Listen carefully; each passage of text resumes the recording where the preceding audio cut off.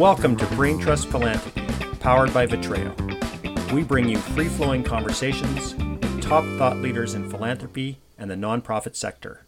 Sit back, relax, listen and enjoy as we share ideas and discuss topics that are important, timely, and we hope will transform the nonprofit world. Hello, and welcome to Brain Trust Philanthropy, powered by Vitreo. This is episode 9, recorded Thursday, December the 7th, 2017. I'm Vincent Duckworth. I'm a fundraiser and a partner with Vitreo Group. We are a national agency focused on bold leadership and transformative fundraising. In this episode, we will be speaking with Simone Joyeux, owner of Joyeux Consulting, Sherilyn Hale, founder and principal of Watermark Philanthropic Advising, and Andrea McManus, a partner at Vitreo Group. Today's topic is nonprofit governance. Have we moved the needle? Do we need to? Nonprofit governance shares many of the attributes of for-profit governance. As we know, however, the nonprofit world does not operate exactly like the for-profit world. Today's discussion delves into just where these two worlds intersect and also where they diverge. Join us as we discuss this topic and much more coming up next on Brain Trust Philanthropy, powered by Vitreo. We have three. Well, we hope we'll have three. Andrea is still trying to chime in. Three great guests with us today. All of them, in their own way, are idols of mine. It's going to be a great discussion. I can't wait. Let's get started. Joining us from the great state of Rhode Island, we have Simone Joyeux. I think I just heard that properly, Joyeux. Simone is a renowned speaker, author, and consultant with a specific expertise in nonprofit governance, among many other things. We're going to hear much more on this from her later in the podcast. While I have known Simone and her work for many years, I've only gotten to know her on a personal level in the last few years. Simone, you and Tom spend time in both the United States and in France. What I want to know is what, as an American, are the biggest differences today between these two places? What's been your experience? Oh my gosh. Little topic, right? Biggest difference. Well, I suppose one of the biggest differences is our political leadership. So I'm a little bit more comfortable in France than in the U.S. The wine's really good, but I don't like wine. And anyway, we have great wine in the United States. So it's, I don't know, culturally, right, I'm running into trouble here. Culturally. No, you're doing well. You're doing well. Oh, okay. Culturally, France and a lot of Europe is more of a community than a focus on an individual. So as a personality for a country, I like it when one is focused on people, not one single individual. If that makes sense.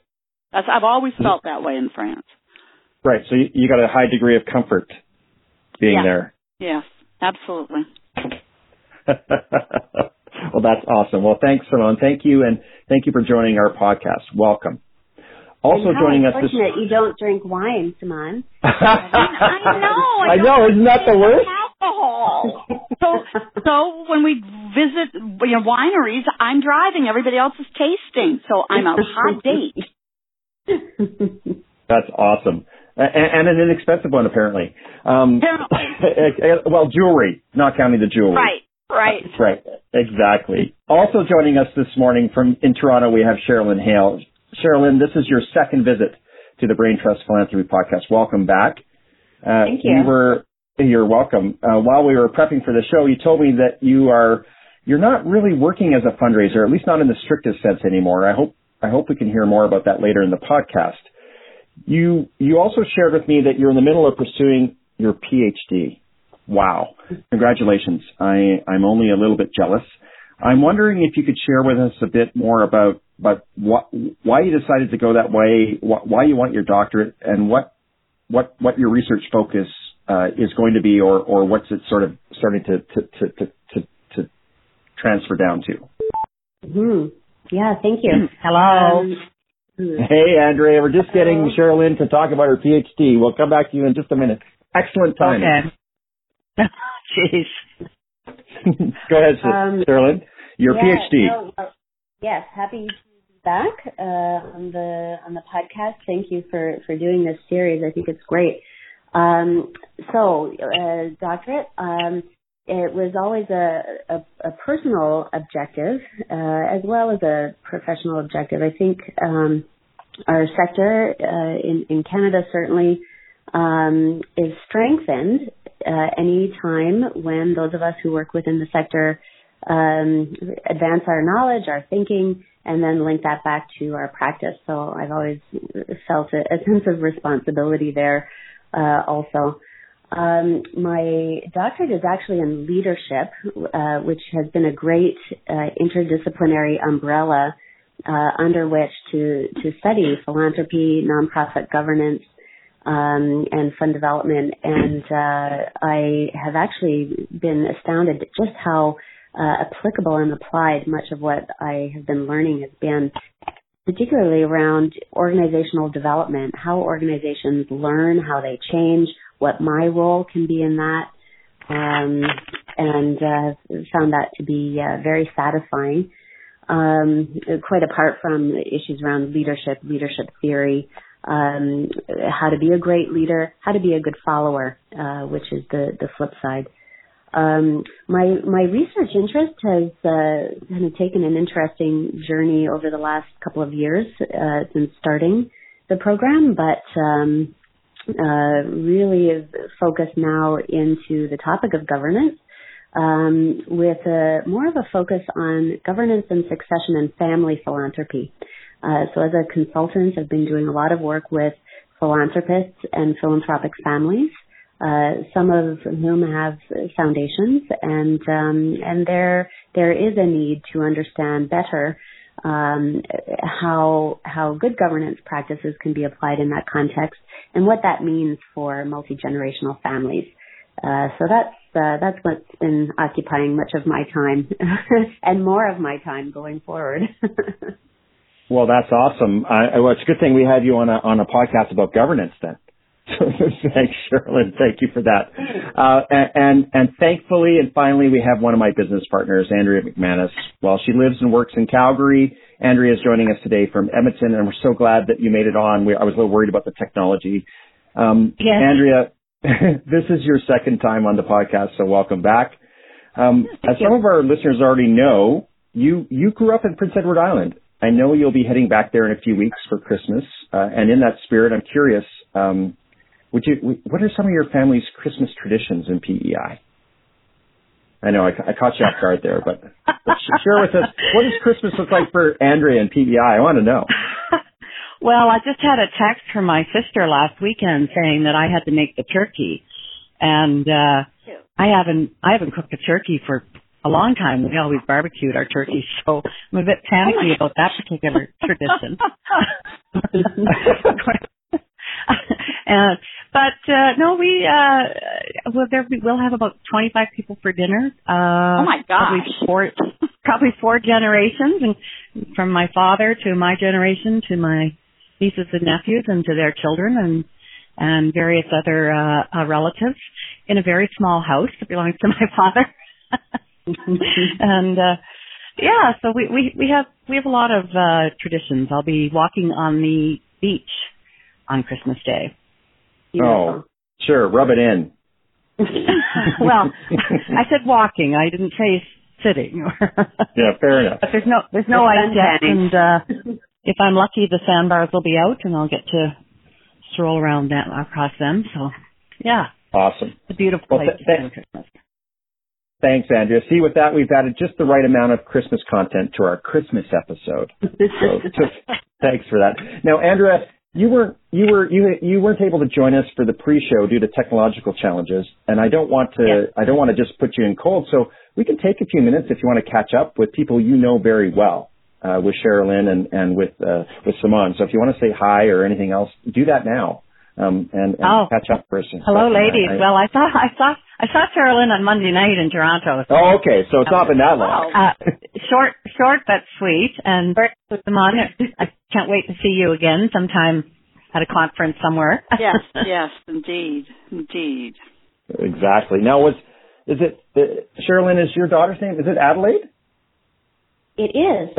Yes. And so was Adelaide with you guys when Andrea visited? Yeah. Oh, nice. Yeah. Actually, Sherilyn and Adelaide and I read some books the next morning before I had to get my flight back. We heard. Go ahead. Both So this is Simon. Yeah, and wonderful aunties. Oh, yeah. I met Adelaide a few weeks ago. Yeah, I met Adelaide, so did Tom, and we read books and had a couple discussions around songs. Oh, yes. Yeah. Several kind of, this is the way we should sing, that sort of thing. Yep. That's awesome. I'm going to introduce her to classic rock. Oh yes. Well, we heard on the pre-show that Adelaide is taking music lessons at age 2, or going to music something at age 2. Right. Is that right?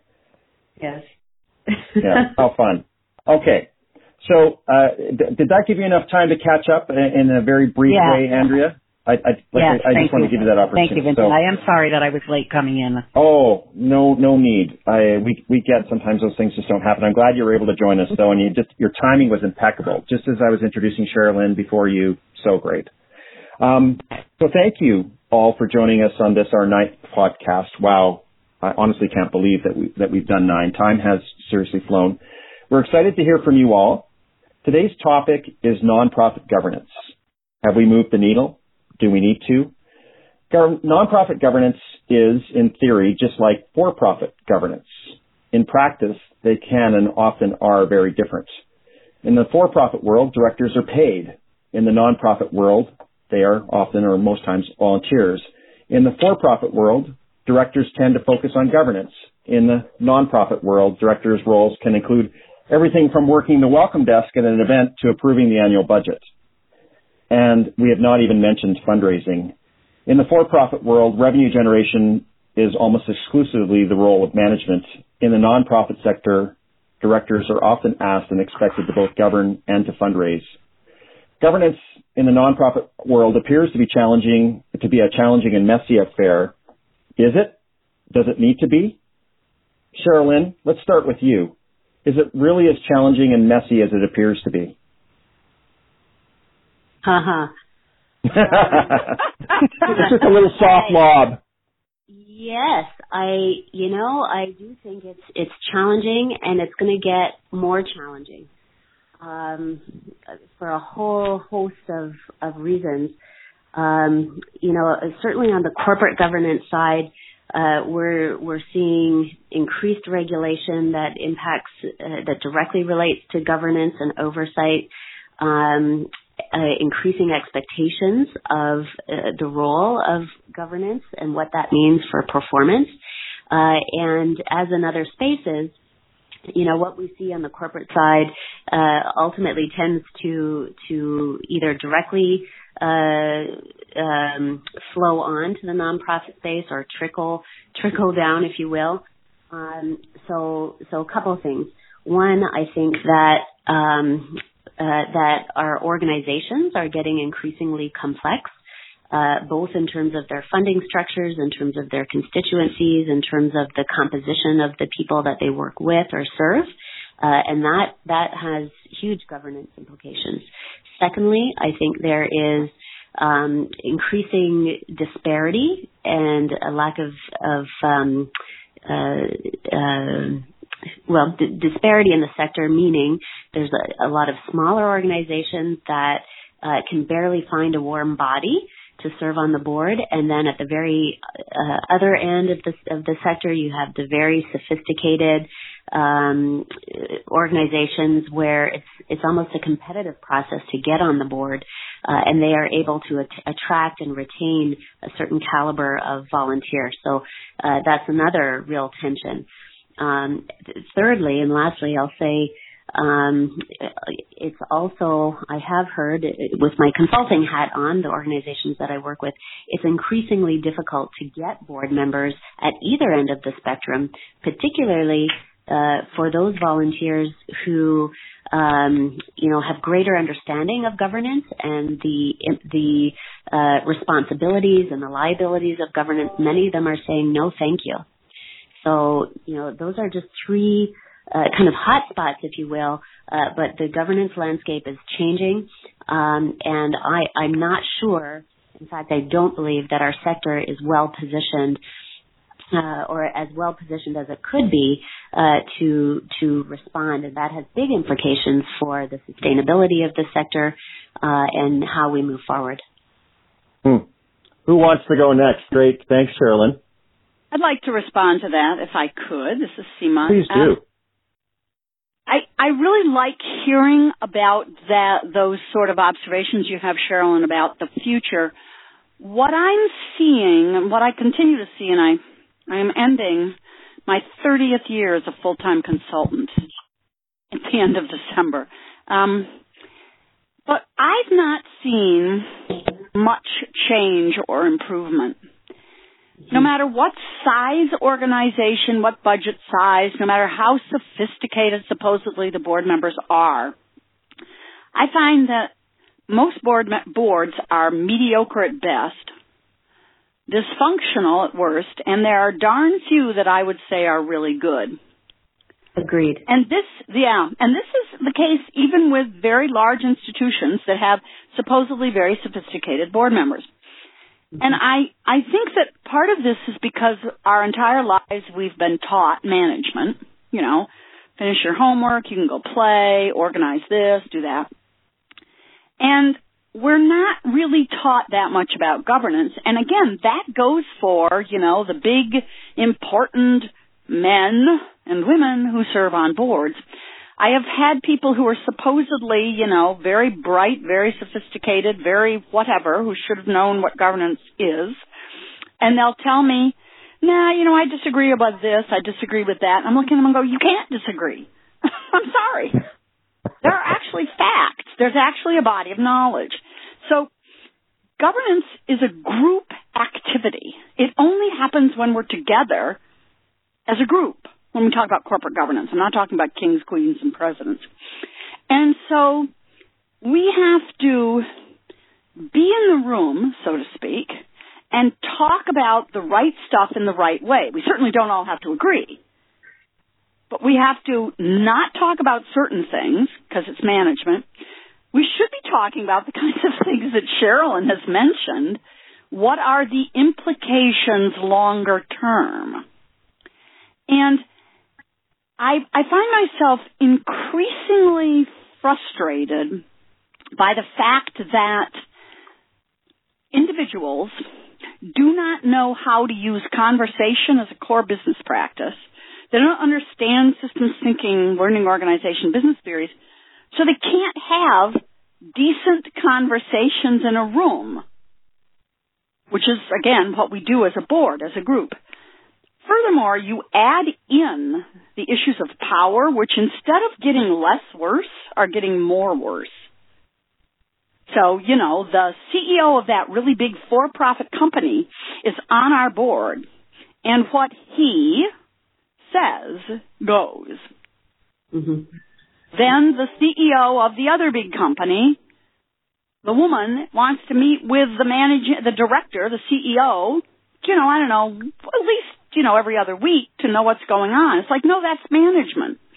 So we don't understand, I don't think, as a sector, we don't understand the fundamentals of governance. People keep interchanging the words. Board means board member. No, it doesn't. They are vastly different.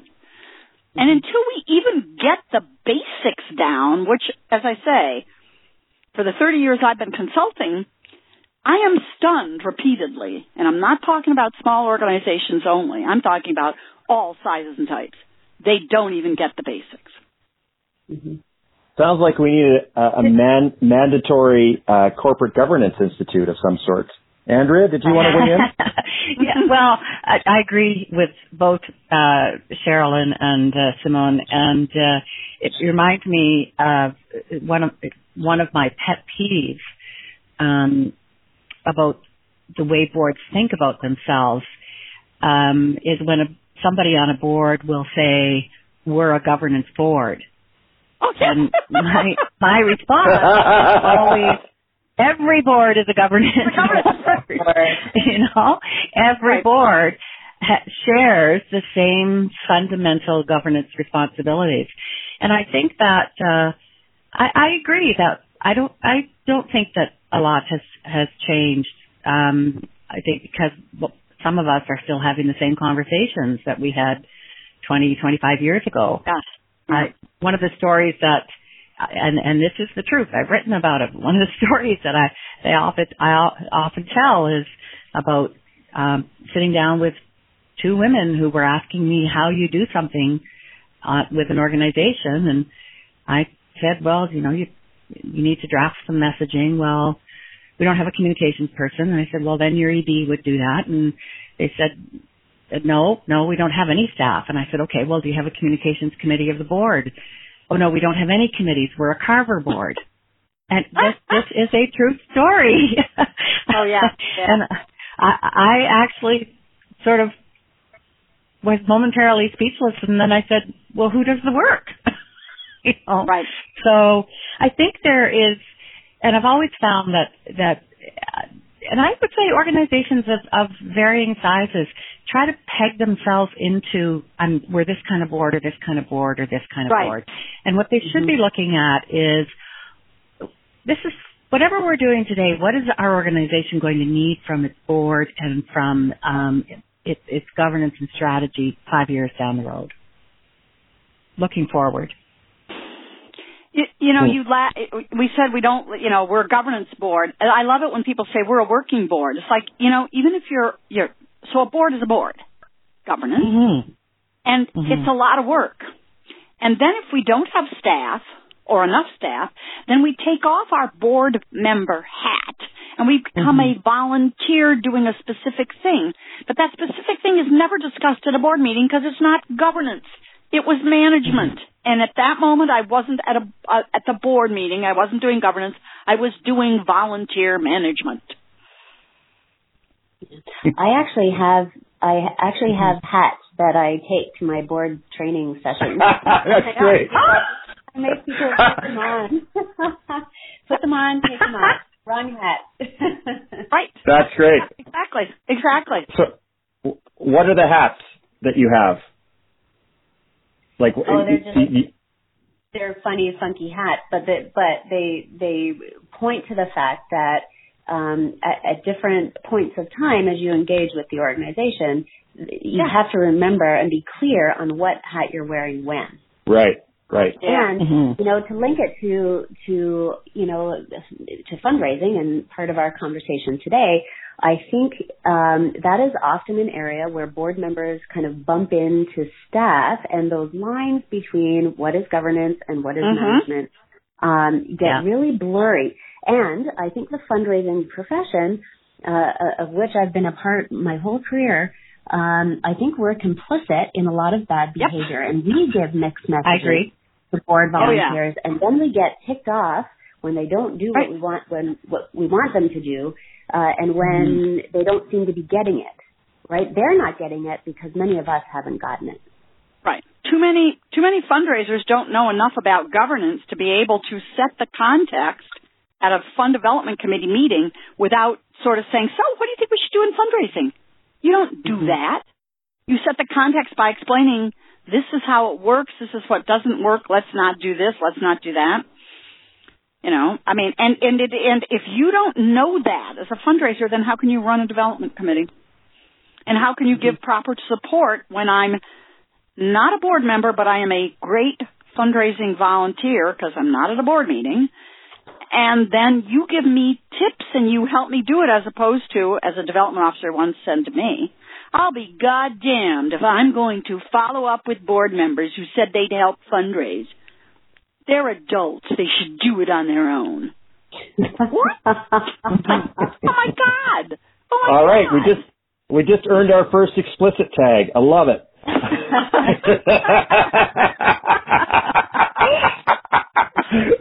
So I heard, Andrea, you mentioned that comment that drives you crazy when someone says we are a Carver board. For our listening audience, can you give a quick thumbnail sketch of what is a Carver board? I think I've blocked it from my memory, actually, but okay. No, the Carver board is it was a philosophy by John Carver.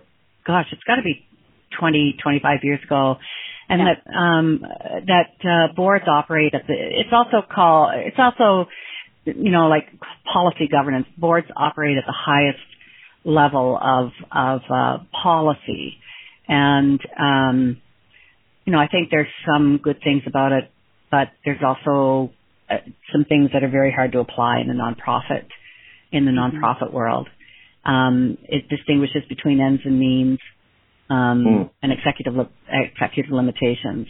Mm-hmm. I know many organizations that have tried to transition to a Carver board. I don't know a single one that has done it successfully.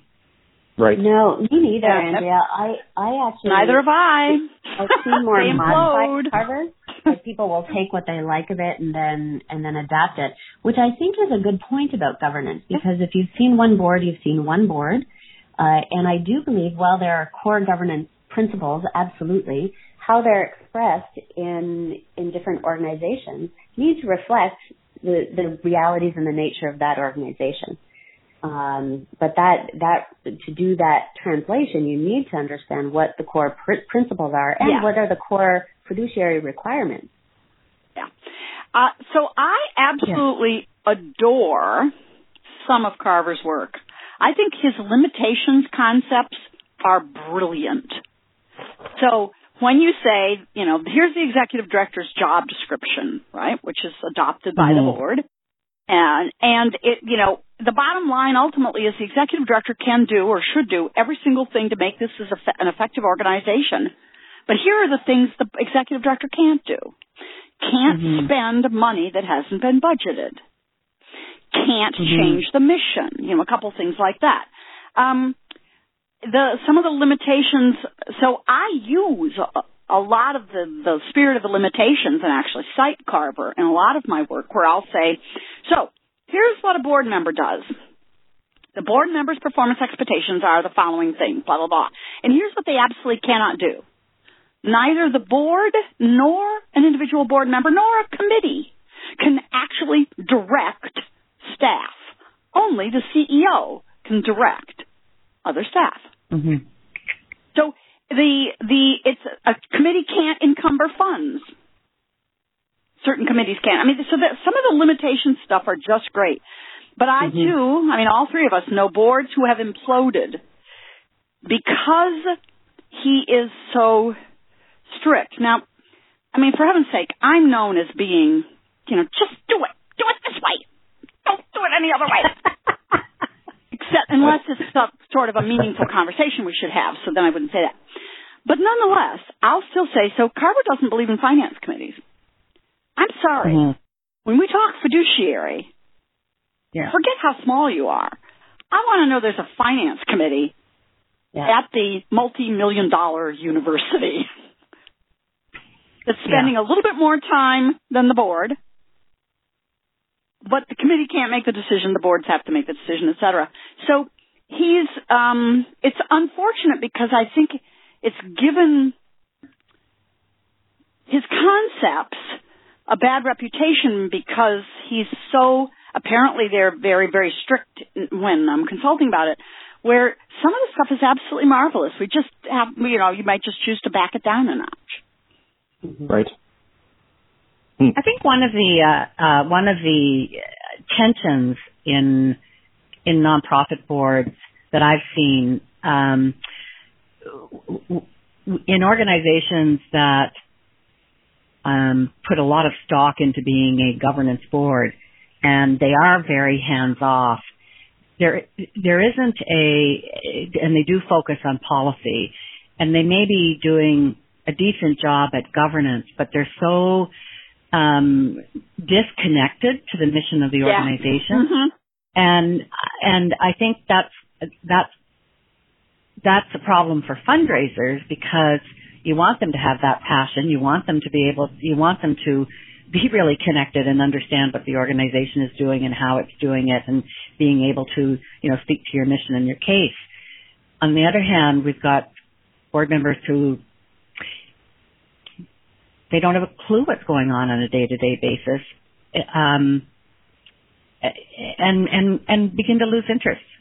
So I think there's a wide, or very broad spectrum there. I've also been to board meetings and had a client once who worked in animal care, and every board meeting there were dogs and cats and bunnies and on the boardroom table. People would go out and get a pet and come in, and it was very hard to conduct any board business. Those of us who are allergic. I'm allergic. Come on, yeah. Yeah. So I don't know, that I think that's I call that attention. I don't, maybe some practical tips for people on how to bridge that gap, organization. Yeah. I mean, I can give you some examples. I think, first of all, the first thing I would say is we have got to distinguish between the board and the board members. So when I'm a board member, I go to board meetings, but outside of board meetings, there are certain things I'm supposed to do. I've seen some marvelous examples at board meetings. The proverbial start with a mission moment where you bring in clients, and it's like 10 minutes, right? Or depending on your board meeting design, I mean, as a board chair partnering with the CEO, I'm designing board meetings that make sure when it's not, say, budget time, where we spend most of our time on the budget, we will make sure that we bring in one of the key programs and then we get stories about the key program. And we may have a conversation with staff and clients for 20, 30 minutes because we're there as part of the, the feeling, the experience, the whatever. And then we design conversations back to you, Sherilyn, about some of the issues you brought up. It's like, at this board meeting, we'll be reading an advanced article about this topic, and then we're going to spend 30 minutes talking about the implications for the future and what we should do to anticipate it. I mean, let's use the wisdom of all those individuals who are in one room. And eventually, if they're not going to board meetings and if they're not actually understanding sufficiently why the mission matters and why the donors give through us, then you remove them from the board. You don't let them sit there for 2 consecutive 3-year terms. You remove them. I wondered how long it would take before you said that statement, Simone.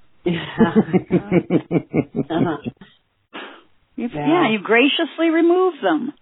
Yeah, bless and release. Well, and that speaks to the whole, some of the really functional aspects of governance around board evaluation, around culture around the table, in terms of truth telling. So board hygiene, around attendance, being prepared. Oh, yeah.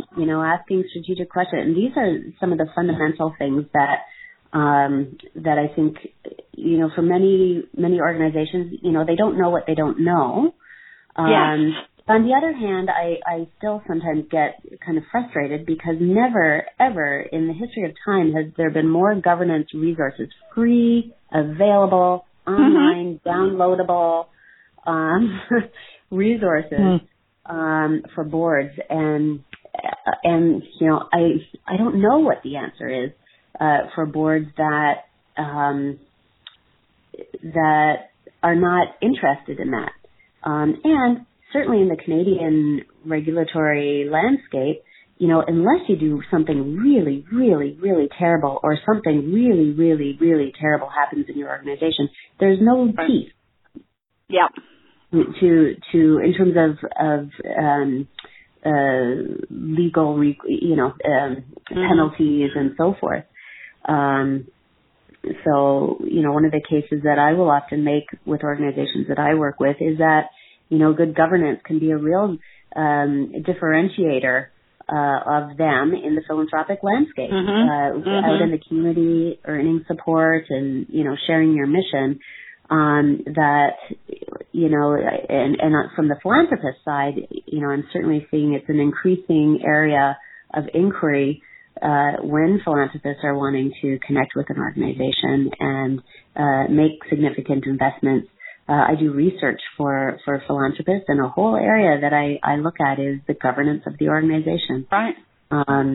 So I think for those of us who work in this sector, who may be a bit more immersed in it, but even some of the board volunteers, that we do have an important role to nudge, encourage, introduce, recommend ways and support the board in helping them fulfill their governance responsibilities. So what you just said, Cheryl, and to me, the key person responsible for good governance is the CEO. Mm-hmm. Board members board members do not have to. I mean, we'd all like them to actually get trained, but that could be part of the orientation, and that can be a mandatory board meeting. So when I see really good governance, it's because the CEO knows good governance. Mm-hmm. Because the CEO knows how to facilitate groups, facilitate a board chair who doesn't know enough about governance. Mm-hmm. Because the CEO is saying, no, this is a board decision. I've given you background and thought. Here are the sort of strategic questions you might wish to talk about. So the best, most effective boards I've ever met were because the CEO knows what good governance is, and it's his or her job to enable it to happen.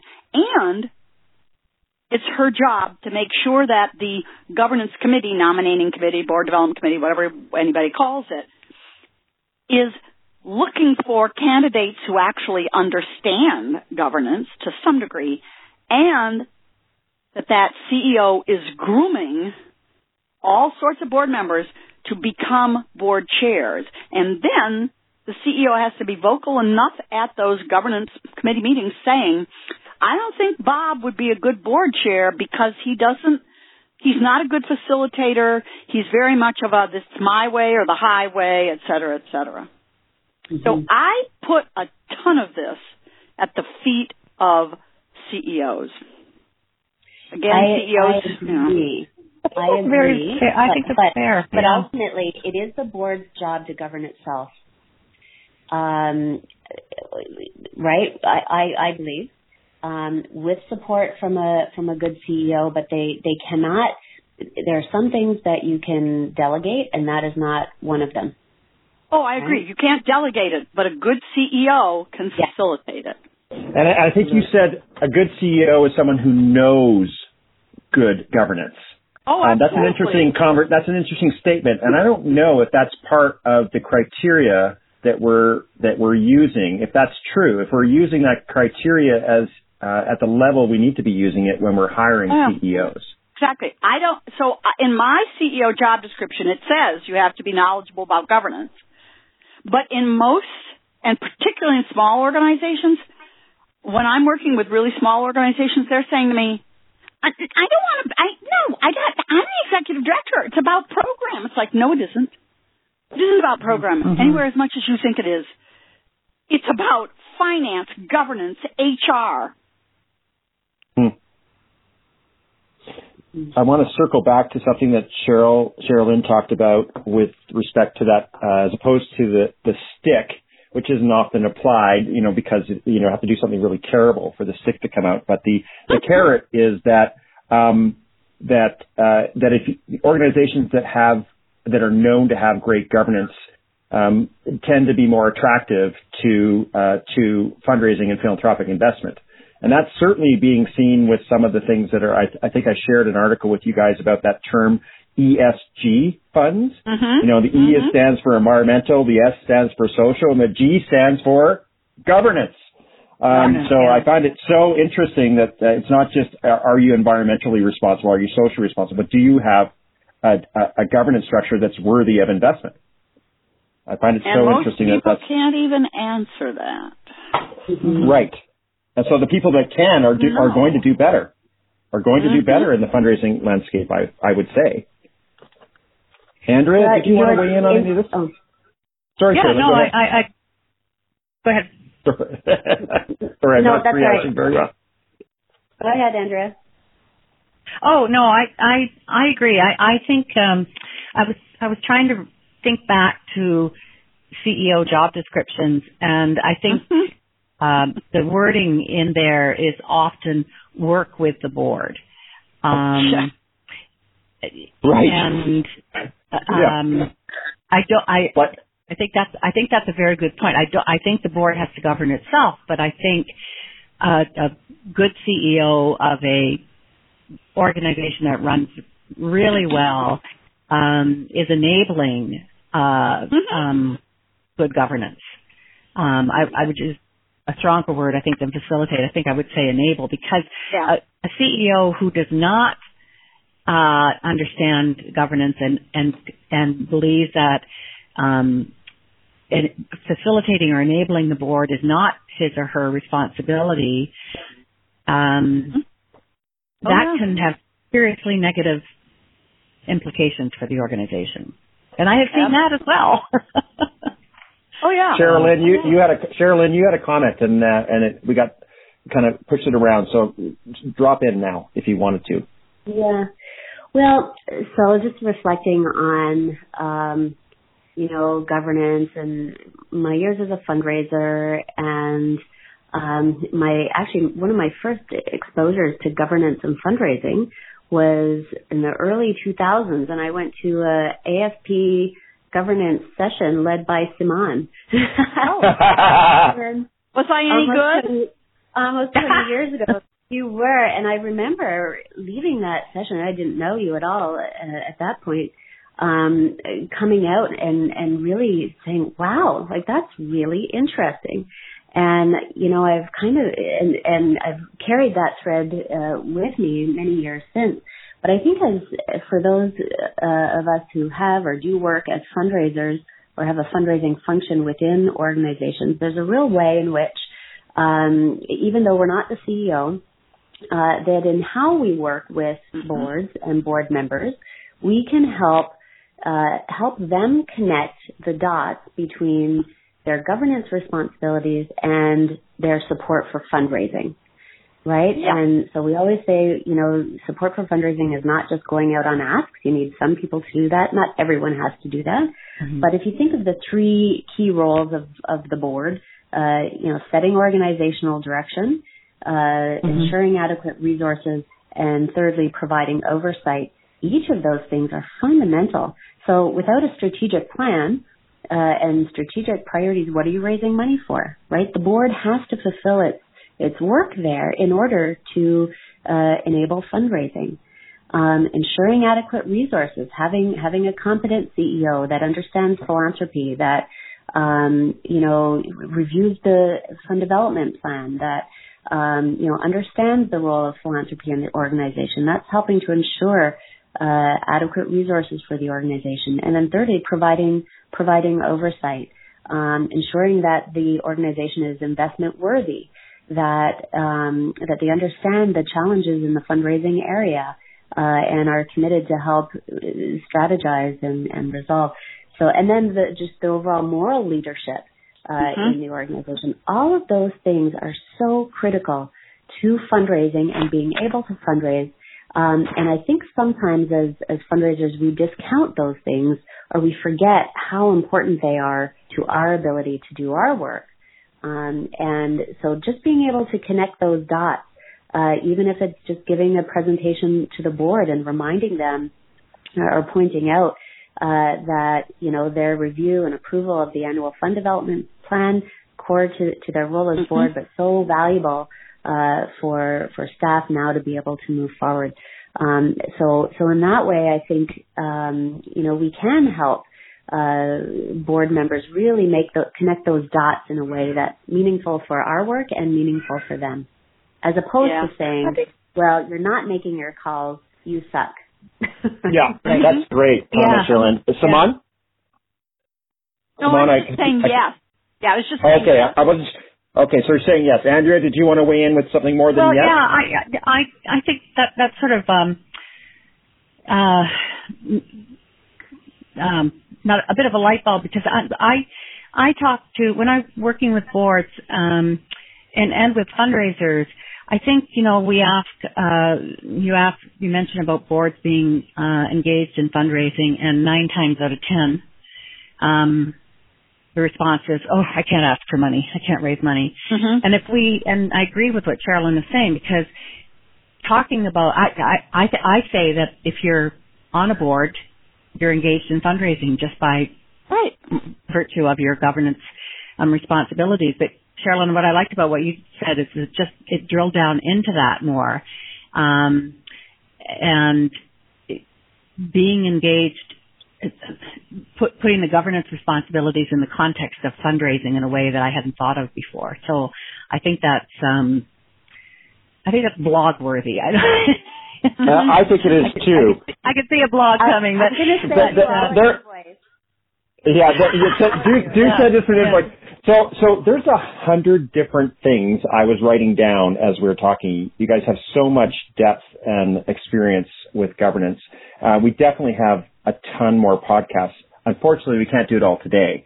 One of the things that stuck with me, and it might become the title, Sherilyn, is if you've seen one board, you've seen one board. I love that comment, and it might become the tagline for this. But we do need to draw this to a bit of a close. It's been a fantastic discussion. I really do think there's a lot of threads, and we'll have lots to talk about. We'll have all of you back to talk about this and more. I want to thank you. You've been great guests, Sherilyn, Simon, Andrea. I hope we can have each of you back on the podcast, as I've mentioned. But before we go, I want to give each of you a chance to tell us a little bit more about what you're working on, where people can reach you, or, do a rant or whatever. So maybe we'll start with you, Simon. What do you want our listening audience to hear or to know from you? You're not asking Simon to rant? I think Simon can rant if she'd like. Yeah. Oh, no, we did. Right. So, fire lousy board members, destroy all executive committees. Let's see. So Firing Lousy Board Members is a book. Destroying Executive Committees is an article, which is soon to be a book. As Sherilyn said, there's tons of information on all of this, and shame on us if we don't choose to learn. So I've got a free download library where there's dozens of materials about fundraising, governance, planning, etc. The optimum word there is it's free. Organizations take it. They retype it, they edit it, they put it on their letterhead, and that's all fine because that's why it's there. I blog as Simon Uncensored. One gentleman, I got a couple emails when I was blogging about the situation, the political situation in the U.S. Got an email from somebody saying, this is a business website and you shouldn't be talking about those things. And I responded that my blog, Simon Uncensored, is in multiple categories. So there's one category is boards, and another is fundraising, and another is planning, and another is management. Don't read the social commentary blogs if you don't want to read my social commentary. That's all I'm saying, okay? Yeah. Last thing I would say, go ahead, Vincent. No, go ahead, Simon. I'm just giggling away. Okay, so the last thing I would say is everyone should go to YouTube and look up the Classic Rock Show. It's a band out of Liverpool, and it makes me weep. They're so good. The Classic Rock Show. So that's my last comment. That's awesome. Simon, where can they find these free resources that you talked about? So it's on my website, and my website's just my name, SimonJoyaux.com. And there's a whole thing that says this is called the Learning Center, and part of it is the free download library. Awesome. Now, of course, everyone's going to be going to the Classic Rock Show. I won't do it right now because we're on the podcast, but I want to. Right. So thank you for that. Sherilyn, can you top that? I can't. I'm not even going to try. What do you want people to know? What are you working on? You mentioned some stuff in the pre-show. I don't know if you want to share any of that or it's too early, but think about that. Yeah, so a couple of things. I am involved in a new initiative by the Muttart Foundation in celebration of their 65th anniversary. They'll be doing a more formal announcement in March, but they are drawing leaders from the sector across the country to develop an online book or a text on the charitable sector in Canada. It's being edited by Bob Wyatt, who's the head of the Muttart Foundation, as well as Dr. Susan Phillips from Carleton University. And there's a few of us on the advisory committee helping bring some shape to that project. But just had 2 days of the authors workshop with authors from across the country who are tasked with writing about particular topics, and I think it's going to be an extraordinary resource, free online resource for a variety of audiences. So that you'll likely hear more about that to come. What do I want to? I think when we talk about some of the challenges and issues in our sector, it's right to also remind ourselves about the good things. And I have to say, as the year comes to a close and I reflect on the families that I've been working with, the nonprofits and charities that I've been working with, I remain inspired by the philanthropic intent that is a thread through all my work. And boards can be terribly dysfunctional. More often than not, it's a group of people who intend well and they care about the mission of the organization and they want to make a difference. With the families that I've had opportunity to work with this year, extraordinarily passionate about wanting to be responsible, wanting to really make a difference with their giving, wanting to engage their kids in a way that will lead them down a path of generosity in the future. And it's very inspiring for me and what keeps me going in my work. Lastly, I am an advisor and a trainer with BoardSource, which unfortunately is not as well known in Canada as it is in the U.S. where it's based, but certainly encourage listeners to go and visit their website. They've been producing some terrific resources around the issues of board diversity, around the board's role in advocacy, and just even basic things like roles and responsibilities and so forth. So invite people to check that out. My company is Watermark Philanthropic Council. It's watermarkpc.com.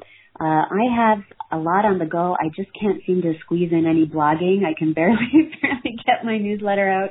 But always happy to connect with people, like-minded people who also want to make the world better. So thanks for having me on today.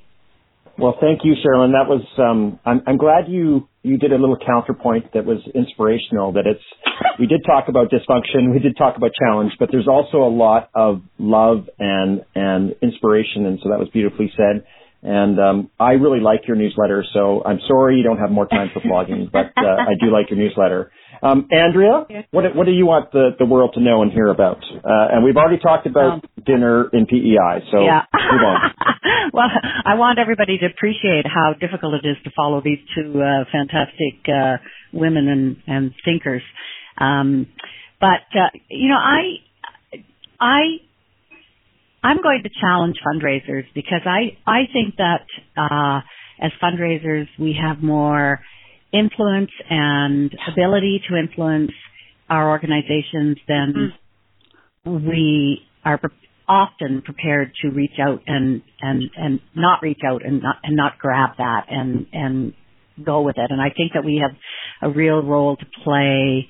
Of course, all organizations are different, but we have a real role to play in folding or conflating. No, not conflating is not the right word, but including how governance and fundraising work together, and how one of the key aspects of governance is that you're ensuring and leading and governing a well-run organization that people will invest in philanthropically, and recognizing that and celebrating that. And I think we have room to promote that and improve governance, but also raise philanthropic support for the organizations that are dear to us. Mm-hmm. Thanks for that reminder and also for the call to action, Andrea. It's been humbling and it's been a great privilege to be on this podcast in the background with the three of you, really important leaders in our sector. So with that, our gift of another Brain Trust Philanthropy powered by Vitreo has been committed. Well, that's about it for this episode of Brain Trust Philanthropy. I hope you will join us again next month when our topic will be China, the new superpower of philanthropy. We will be welcoming back Melody Song and also welcoming a new guest on our panel, Laura Edwards. Until then, on behalf of all of us at Vitreo Group, we wish you and yours a wonderful holiday season, and we look forward to talking with you in 2018. Brain Trust Philanthropy is powered by Vitreo and is produced by Lauren McMurray at Alchemy Communications and by me, Vincent Duckworth. Brain Trust Philanthropy is recorded in beautiful downtown Calgary, Alberta. Follow our show and engage with fellow listeners on Twitter at Powered by Vitreo. You can subscribe to Brain Trust Philanthropy on iTunes or by visiting our website at vitreogroup.ca. Wishing all of you success in your mission, peace in your lives, hope in your hearts. I'm Vincent Duckworth.